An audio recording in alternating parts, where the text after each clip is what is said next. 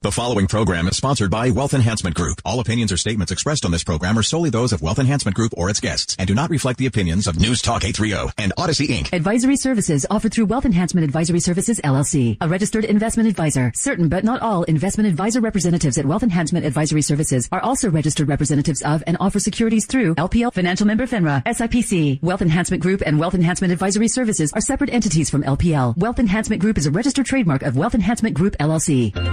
Sound strategies to make sense of your financial life. Answers to everyday questions pertaining to your money. Brought to you by Wealth Enhancement Group, helping you to plan and invest with confidence and clarity. After all, it's your money. Rashini Rajkumar here. You are listening to Your Money on WCCO Radio with your hosts, Bruce and Peg. Between low interest rates, economic stimulus, and increasing debt levels, a lot of people are worried about inflation.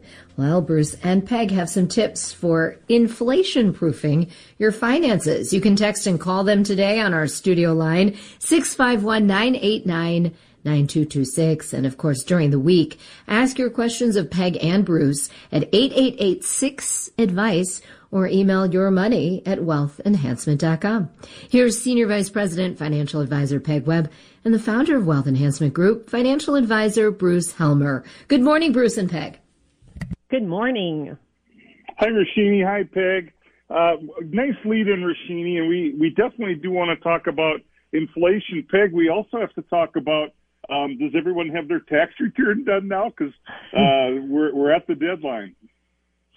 Yes, the deadline is here, and I have to, full disclosure, I had to file an extension because not all of my documents are in.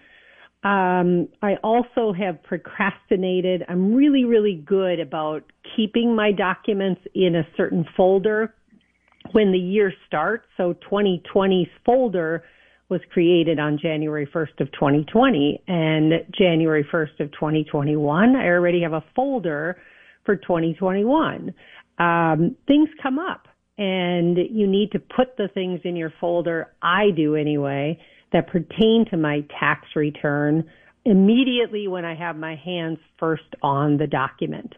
Recently, I was asked to contribute to a charity for a particular cause that I was passionate about. So I just quickly wrote a check because I was standing there. I was, I got the receipt in an email. I printed it. Now, this is where people laugh at me, especially my team sometimes, how much I like to print things, but I printed it and then I put it in the folder. So I'm sure lots of people out there have their return all done. They're sitting back, they're relaxed. But I've had many calls this week about what does it mean if I can't get it done? How do I file an extension? And is that a bad thing? Yeah, this is the first year, and I don't remember how long that I don't have to file an extension. I signed it yesterday, and I'm not sure what I did more efficiently this year than the last 10 years. Apparently, for whatever reason, we had everything that my accountant needed, and I think I'm done. So, at least for another year. Now let's say the one thing. Bruce, I just want to say one other thing. The one thing you don't get away with, and neither did I, is talking to the tax person who assists me and giving my numbers, if you will, as close as I could possibly give, to see if I had paid in as much as I was supposed to pay in. Because just because I file an extension doesn't mean that interest won't start on my money that I owe. So you want to get that super close if you can, because the interest is very high. And if you delay it, you may have a shock if you file in October that you owe a bunch more money. Yeah, if you're extending to October, you still have to pay what you think you owe, but right now. So yeah, that's a good point. I want to segue. Rashini gave us a great lead-in about inflation. And you can't even make this stuff up, okay? You can't make it up. So last night we had a social gathering, and by the way, does it feel great to sort of be back to normal? We had a thing at our house. Everybody's been double vaccinated. We didn't mask. We hugged. It was a great night. And what it actually was, my lovely, thoughtful wife for Christmas, she knows I'm a big fan of magic, so she got an in-home magic show. We had a great magician named Christoph the Magician come out. But we had this social gathering. Everyone had a good time. Everyone was well behaved. I was in bed, plenty early, but we had a lot of fun. But one of the guests at the party started to ask me about inflation and how that's going to impact the market. And I'm like, well, I can answer that, but do you really want to talk about that at this party? Because I kind of don't. And why don't you listen to our show tomorrow? Because we're going to talk about this. So, we saw the ransomware of the pipeline. We're seeing, increased costs in building materials. And we are starting to see, for a long time, inflation has been really, really, really low. And it is starting to rear its ugly head a little bit. And so let's talk about, first, maybe we start by telling people what it is. Because some people, when we talk about inflation, might not even know what the heck we're talking about. So let's start there. What is inflation? Well, you and I think alike, because that isn't even on the outline, but I thought maybe we should just talk about what is it. Well, just super simplistic.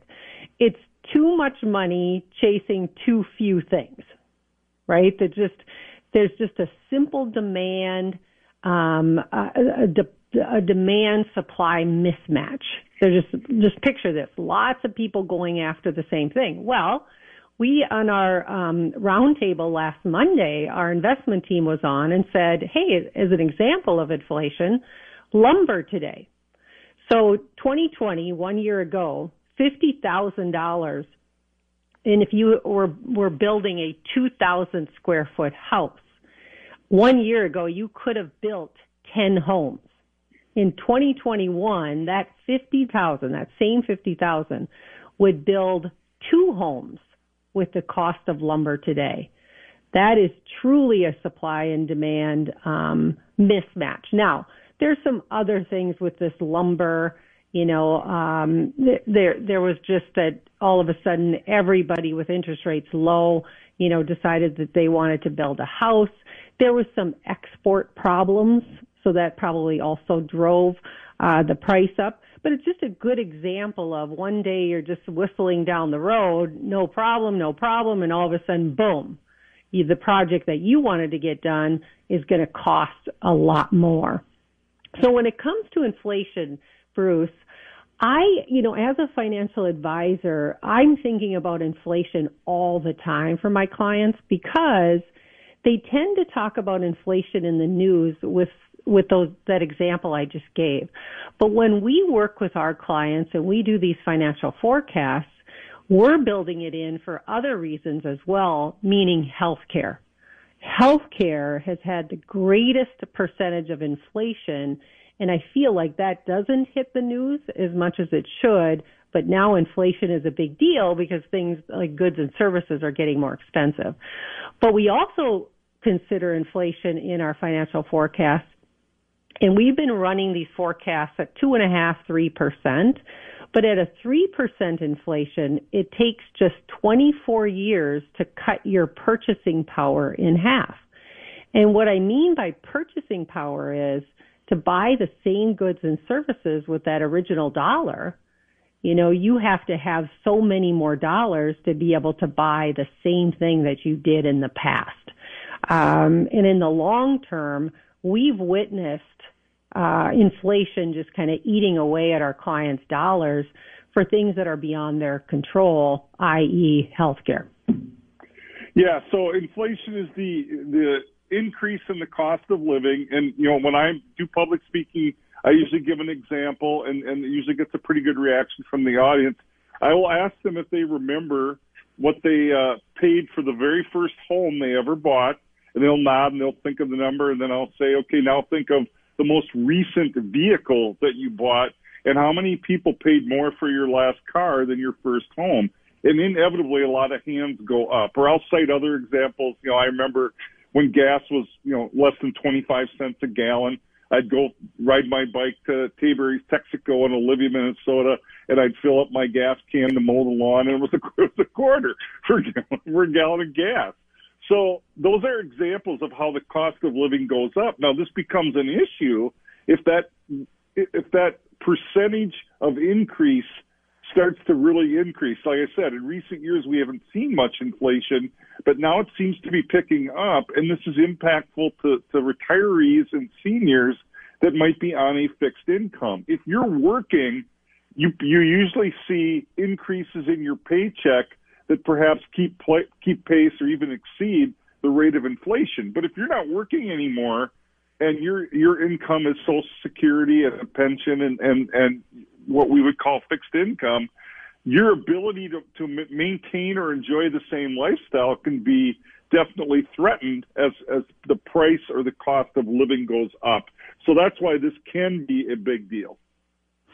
Yeah, and there is kind of a hint that this low inflation time frame is ending. And one concern, and I hear this every week, if not every day, the debt is increasing. What impact will that have? Now, yes, we are at 28 trillion at this point, which just fascinates me. And technically that's $85,000 for every person in the United States, which is the highest it's ever been. But the Fed is trying to control things right now, and often they do, but they're trying to keep interest rates low. And how in the world can they keep interest rates low? I get this question again. Well, what kind of power do they have? Well, they're using this power to support the economic recovery. They're not quite sure that we're there yet. So keeping interest rates low helps that. And then they want to make sure that the labor market, is at full strength, their definition of full strength. And then they don't want inflation, to go higher than 2%. So they're trying to control this inflation too. And when it comes to how do they keep it low, and they've been doing this off and on for a long time, and they did it in 08 and 09 as well. But the way that the Fed keeps interest rates low is they actually go in the open market and they buy their own bonds back. They buy treasury bonds. So since June of last year, they've actually bought $80 billion of their own treasury bonds back and $40 billion of mortgage-backed securities. And just by that sheer volume of going in and buying, it's almost, Bruce, as if I started my own business and I created some kind of a widget and I went in and just bought my own widgets. I mean, I like showing that it was just very popular. And all of a sudden then, it's kind of the supply and demand. It's making it seem like there's a lot of purchases and it makes the price go up. In this case, if they go buy their own bonds, that creates enough activity to keep the interest rates low.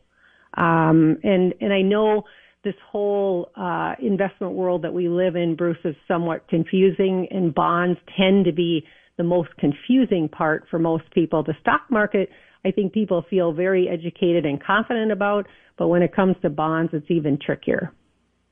So acknowledging that we might be seeing an increase in inflation, looking at, like you said, lumber or material costs, gas prices, healthcare costs, acknowledging that this is happening, let's give our listeners some things they can do, some tips to combat inflation. And then maybe before we take some texts, we can even talk a little bit about some things not to do, because sometimes people make quick decisions or emotional decisions that aren't good decisions. So let's help people navigate if inflation is indeed coming back, and it sure looks like it is. Let's give people some things they can do and some things not to do. Well, there's real benefit in investing. So when we talk about inflation compounds, just like I said, but so does interest. So in inflationary times, that usually means that interest rates are going up. And everybody listening out there today is looking for some safe place to put their money that they get some kind of a return. And so there are people out there cheering that inflation would come back because usually interest rates are on the rise. And then when prices actually increase, the value of those assets increase as well. That just kind of goes hand in hand. So when we look at it, the worst thing you can do is just sit on your money, earning zero. Now, everybody needs an emergency fund. So as you're listening today, you say, oh, I've got this money that's just sitting there earning nothing. Every single person, including myself, needs some money that's really not earning a lot of money just because it's safe and it's our rainy day fund. The best thing you can do is what Wealth Enhancement Group has done forever. You need to diversify your portfolio.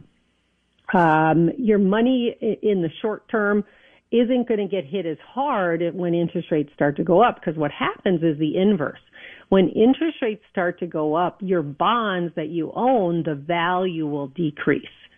And so you need kind of a mix of long-term assets, probably like stocks, and you need a mix of short-term assets. But what Wealth Enhancement Group has done, as they said in the roundtable last Monday, they're keeping their duration of bonds short. So if you have short maturities, you won't get hit as hard, Bruce, as if you had those long 30-year bonds and interest rates are rising.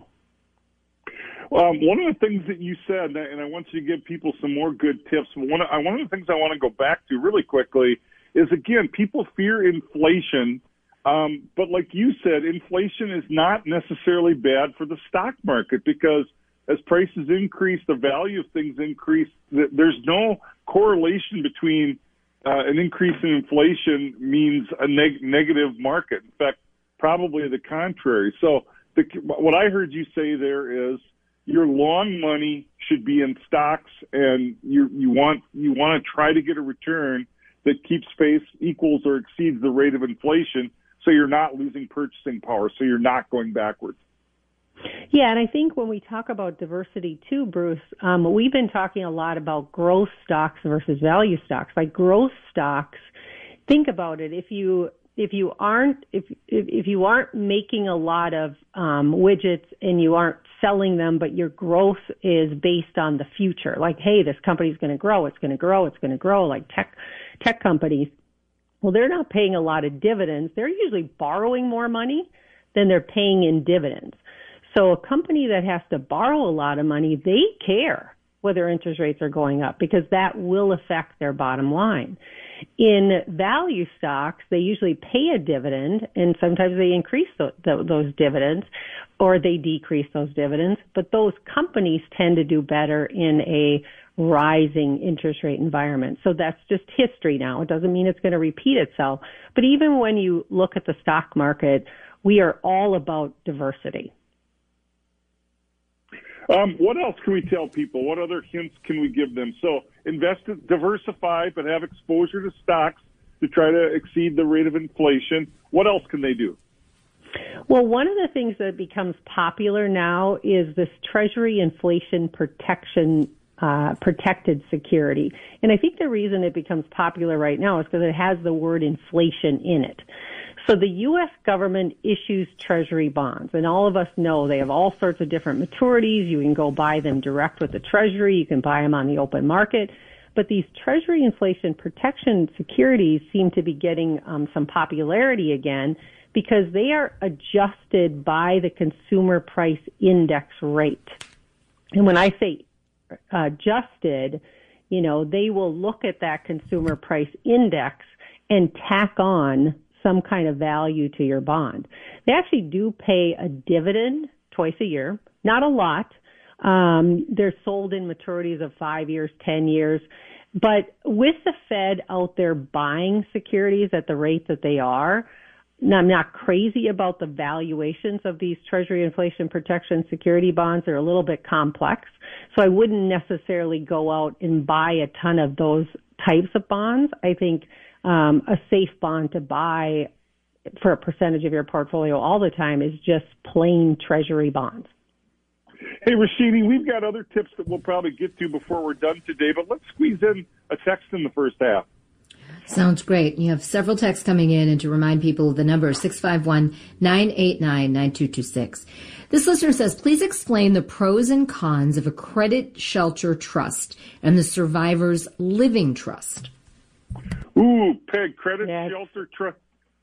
Sorry. Yeah, it seems pretty complex for the time we have left. All right, okay. Well, I'm going to maybe this one can have a shorter answer. I am young, cannot withdraw 401k without penalty, but I can convert to Roth, can I convert to Roth and withdraw after 5 years of investment? In about a minute, give the how they convert from 401k to Roth. Yeah, in 401k, some corporations are allowing you to do a conversion right in your company plan, and anyone can do it. There's no income limits. Look at the tax bracket that you may fall into, but contributing to a Roth within your 401k is unlimited as well. There's no income limits. So I would first look at if you want to take the opportunity to first just invest in it and then look at the conversion within your company plan. So it's a two-step process. You got to first get to an IRA, and then you can get to a Roth. And if you're young, and the texter said they were, it probably does make a lot of sense to do that. Because again, our strategic planning, it's not just paying the least amount of tax in the current year or in the short term. It's paying the least amount of tax over a lifetime. And sometimes you're better off paying a little bit more in the short term to pay a lot less long term. All right, Rashini, I think we're running up against the clock.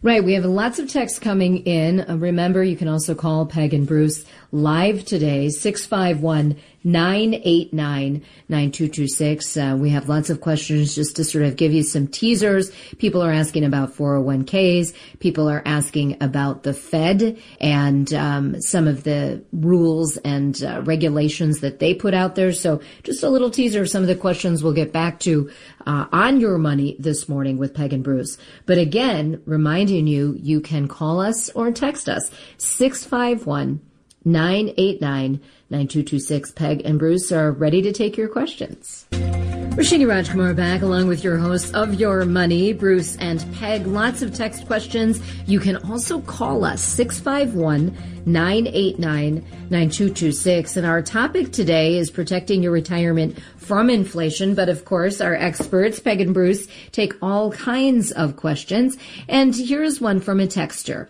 Please explain the pros and cons of a credit shelter trust and the survivor's living trust. Peg, are you going to be the trust expert today? I can be. I hesitated on answering it in the first half just because it's very popular now. And we're getting a lot of questions on these trusts because of the Biden administration changes that are being touted in the news. So trying to figure out how we're going to collect some additional taxes for the $28 trillion of debt that we have is kind of being leaned on the wealthy people. So credit shelter trusts are something that are very prominent in the estate planning world. And some people call it the AB trust. Some people call it the bypass trust. But what it is, if I just give you an example, if a client has, and it's usually the affluent people, and it recently would be the affluent people because we can each die with federally $11,700,000. So you can imagine a couple, when you each get $11,700,000, you have to be $20 million plus to think that you need to do some trust documents for the future so that you minimize how much you're going to give the government upon your death. So if you do have $20 million, one of the things you may hear your advisor coach you on is to putting investments into your individual names. So if you have an account instead of joint tenancy, we'll often recommend that you put half in the wife's name and half in the husband's name, because that way you can claim how much you have free from the government.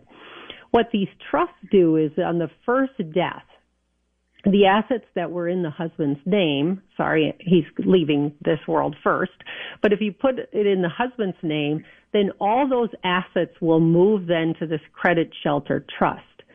The spouse actually still has access to those dollars that are in that credit shelter trust, but probably for specifics like health and maintenance and the way of life that wife had. Well, she has access then to the income, but the value of that account as it grows in the future, the beneficiaries are probably the children, but as it grows in the future is not to be taxed again from an estate planning standpoint. So if they change, the level that you can die with, the dollar amount, it's a way to kind of secure, if you will, how much you would pay the government when you die. So those are the positives. Bruce, I don't know if you want to go into the negatives. Well, again, I don't think it applies to that many people listening. Again, we're talking about people with probably pretty large estates. And so the negative would be you give up some flexibility in order to protect yourself from taxes. So there's a trade-off. And I know we're getting the question more often because, again, everybody thinks that our taxes are probably going to increase in 2022. And for a lot of people, there's a pretty good chance of that. But I still don't know how often people are going to use these types of strategies. It's pretty small sample size of listeners, I would think. All right, Peg and Bruce, Scott has this question. I have mutual funds and a Roth. My question is, I have a truck loan of $30,000. I would like to pay it off. Would it be good to pay it off with one of my mutual funds or Roth? I have more than $30,000 in every account.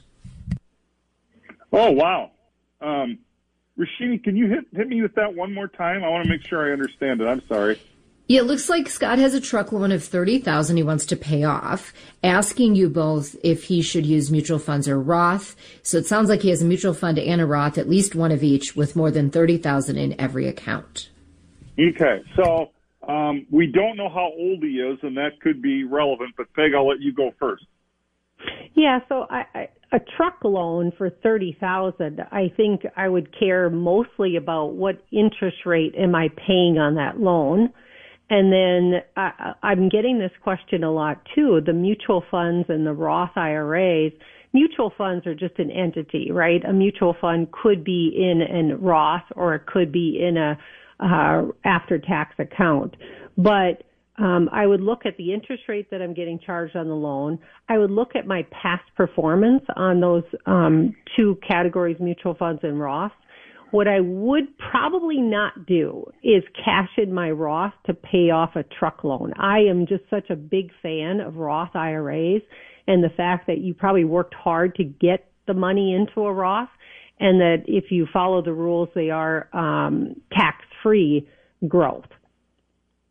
Yeah, and the key there is, follow the rules. And what that means is to get tax-free treatment, you have to be 59 and a half years old and or had that Roth for at least 5 years, whichever is longer. So the texter doesn't say how old he is. So, again, if he or she is over the age of 59 and a half and there's no taxes on that Roth withdrawal, I certainly like that better than the idea of paying taxes on selling a mutual fund. But Peg said the key thing, what is the interest rate on that loan? And if the interest rate is low, I wouldn't be in a hurry to pay it off. And Peg, that actually goes back to one of the things, again, remembering that our topic today was protecting your retirement from inflation. One of the other tips that we were going to give people, I'll circle back to that now, is interest rates have been really low for a really long period of time. And if you haven't locked in a low interest rate on your mortgage or on any loan, if you have to borrow money, in this case it's a truck payment, you should make those purchases and do that borrowing now. Peg, you talked a lot about how as interest rates go up, that's good for investors or that's good for savers, but that's always a two-edged sword. That's not good for borrowers. Low interest rates are good for borrowers. Well, they're still low now, but they might not stay this low. It might be time to lock in that low interest rate, again, on a mortgage or a vehicle or on something else that you need to buy for your business. Might be a good time to do it now. And I think it's a perfect excuse to shop, Bruce. Right? Go buy that fancy car or go buy that piece of art that was an investment or something if you can borrow at low rates. And I'm kind of anti-debt. But when you get down to these low levels, and then I'm more of a fan. All right, great inside advice from Peg and Bruce. This listener says, if the federal government and Federal Reserve had not jumped in with 2 feet, would we be talking about inflation now or worried about deflation? That's a good question. Peg, what do you think? I have not really given a lot of thought into it because in my entire career, the Fed has always jumped in. The government has always jumped in. Turned out that it was a wise decision on their part. I still often think about 08, 09. Had they not jumped in, how it would even be quite different today. I'm not quite sure. I guess I really haven't given that a whole lot of thought, Bruce. Well, how would we be today? And I don't know the answer to that either. We're speculating, obviously. But let me talk about what I think the bigger question might be. So the Fed chairman, currently Fed Chairman Powell, and so oftentimes even these questions and these discussions can become political. And Peg and I and Wealth Enhancement Group go to great lengths to not be political. We have to look at the economics and not get, swayed by any political arguments. So the Fed chairman was appointed by a Republican president, but so far at least he's been kept in his Chairman Powell has been kept in the role by President Biden. And Peg, I think there was a time in my career when I was younger and maybe a little more, smart alecky than I am as I get older. Even on this radio show, I think a previous Fed chairman, I criticized for intervening too much, and I wanted them to just back off and let the economy go where it's going to go. But I think these people, honestly, are a whole lot smarter than I am. So I would not try to ever tell whoever the Fed chairman is how to do their job. But again, we in this show talking about inflation, and we talked about the federal debt, and you referenced 2008. I think both now because of the pandemic and in 2008, and listeners will remember the phrase that came out of that era. We'd never heard it before, but it became part of our vernacular. Too big to fail. I think you and I were in the same conference, maybe, where we heard President Bush speak about the stimulus that they did back then. And both Bush and Obama did it. Both sides of the aisle did it. And a lot of people were very critical of the federal government. Some people called it corporate welfare. And I heard President Bush say, I abhor corporate welfare. It goes against every fiber of my being. But every economic advisor that I had, every single one said, Mr. President, you have to do this or the economy is going to collapse. Well, that's an easy decision. I engaged these people to listen to their advice, so I did. And I think the same can be said of the pandemic. I think if we didn't do that stimulus, I don't know where the economy would be right now. So, yes, the government spent a lot of money, and we got to figure out how to pay back that debt. But I think it was something that virtually all economists and both sides of the aisle agreed something needed to be done. And now we'll see what happens going forward. But if they hadn't, if the Fed hadn't intervened, boy, who knows? I don't know. Peg and Bruce, here's one with some juicy numbers in there. This listener says, I am retired with no debt, have about $1 million in retirement savings. I want to buy a $300,000 house and sell my $100,000 home. Should I finance the whole thing or pay all or part? Ooh, good question. Peg and I might actually give a slightly different answer on this one. I don't know.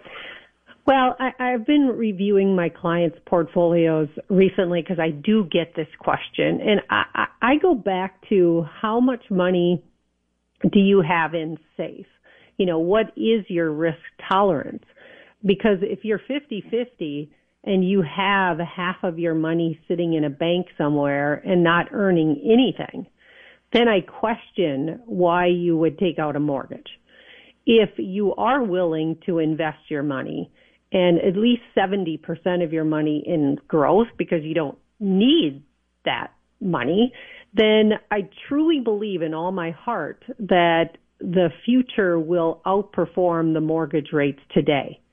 But I have to walk through that exercise with somebody to make sure that I truly understand their risk tolerance, Because what happens is if they go too aggressive with their investments, they don't stay in, and then they bug me, Bruce. They bug me all the time about, that they're afraid when things are bad, and then they're overzealous when things are good. And so I've got to get my arms around that particular client to make sure that they're not going to sell out at the wrong time. Because, yes, we can guide everyone. When they call me and say they want to get out of the market, I'll guide them and tell them all the reasons that they should not. But at the last second, it is their money, and they can direct me on what to do. So, yeah, and the same thing with me. The only thing I'll kind of add, and I'm not adding really new information, I'm sort of just restating what you said in a different way. To me, economically, it comes down to the cost of money. What is the cost of the debt service? And can I earn more in an investment? So if the interest rate or the debt service cost is low, like a mortgage is, then I would say I would keep my money invested. But if my money's not invested, if it's in cash, earning almost zero, why would I pay 2.5% or 3 or 3.5% by borrowing money if I could just pay cash? But if I'm invested and I'm earning a rate of return averaging 6, 7, 8%, then I'm net ahead, not paying down that debt. Totally different answer if it's a credit card and the interest rate is 10%, then I'd say no, pay down the debt, pay off the debt. But it gets down to economically, am I going to earn a better rate of return on my investment than the cost of the debt service? But what I like about what you said is our business is not always just economical. You mentioned risk tolerance, but I would say human emotion, human feelings. Some people would look at me and say, I just can't sleep at night if I have debt. I got to pay cash for that. I don't care about the economic argument. I can't have debt. I wouldn't be able to sleep at night. Well, then that's the right answer for you. So my advice is not always just, we're not computers. I have to factor in the human element. But if people ask me for a pure pragmatic economic answer, I would say, no, you probably want to finance that and keep your money invested because you're probably going to earn a higher rate of return. But I get the emotional component. I get the lack of ability to handle risk. And so it's got to be the right thing for you. Peg and I can advise, and you got to do what's right for you. Peg, I'm sure you've had clients before where you've tried to talk them out of getting out of the market and gave them all kinds of logical reasons, and they did it anyway because that's what they wanted to do. That's right. And thankfully not many, but when it's happened, it's just the client has regretted it, and never have they blamed me for not even trying harder, because I try hard, but it just happens. Yeah. I'm sorry, Rashini. And then we're very professional. I'm never going to say, I told you so. I've had it happen. And the client has said, okay, I should have listened to you. And I've never went, nah, I told you. So I'm just like, well, you did what you thought was right. Don't worry about the past. Let's move forward and try to do what's best going forward. Sorry, Rashini. Oh, no problem. I want to remind people of the number in our last few minutes if you want to get your call in, 651-989-9226. Ellen texted this question. Annuities are not usually indexed for inflation. Could a variable annuity still be an important part of a retirement plan? Peg, you want to talk about annuities in general, or this? How do you want to handle this one? There's a lot of roads to go down. Yeah, there's a lot of roads. Well, an annuity, I can just define what it is. It's issued by an insurance company, and they come in all sorts of forms. They can come in fixed, and then you have a full faith and guarantee by the company only, not FDIC, the company's ability to pay. Or you could buy a variable one, and that means that you're going to invest in the markets, like the bond market, the stock market, and then you're going to rely on the insurance company in their definition of what type of guarantees they'll give you and what the costs are. I think they still have a very good place in people's portfolios for the right person. I feel like you have to fully understand all the details about them because they're very complex.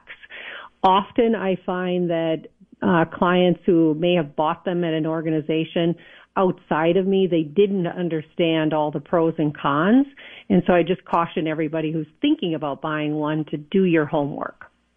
Yeah, and the premise of the question actually is not completely true. It might be true for some annuities, but there are annuities that actually can provide an increasing income in retirement to keep pace with inflation. Again, if that's important to you. But Peg really said the key thing. Annuities get a bad rap by the media, in part because of higher costs, and in part because they're often misunderstood, and in part because you usually have to sacrifice some liquidity, but they also do offer some features and benefits that people might find attractive.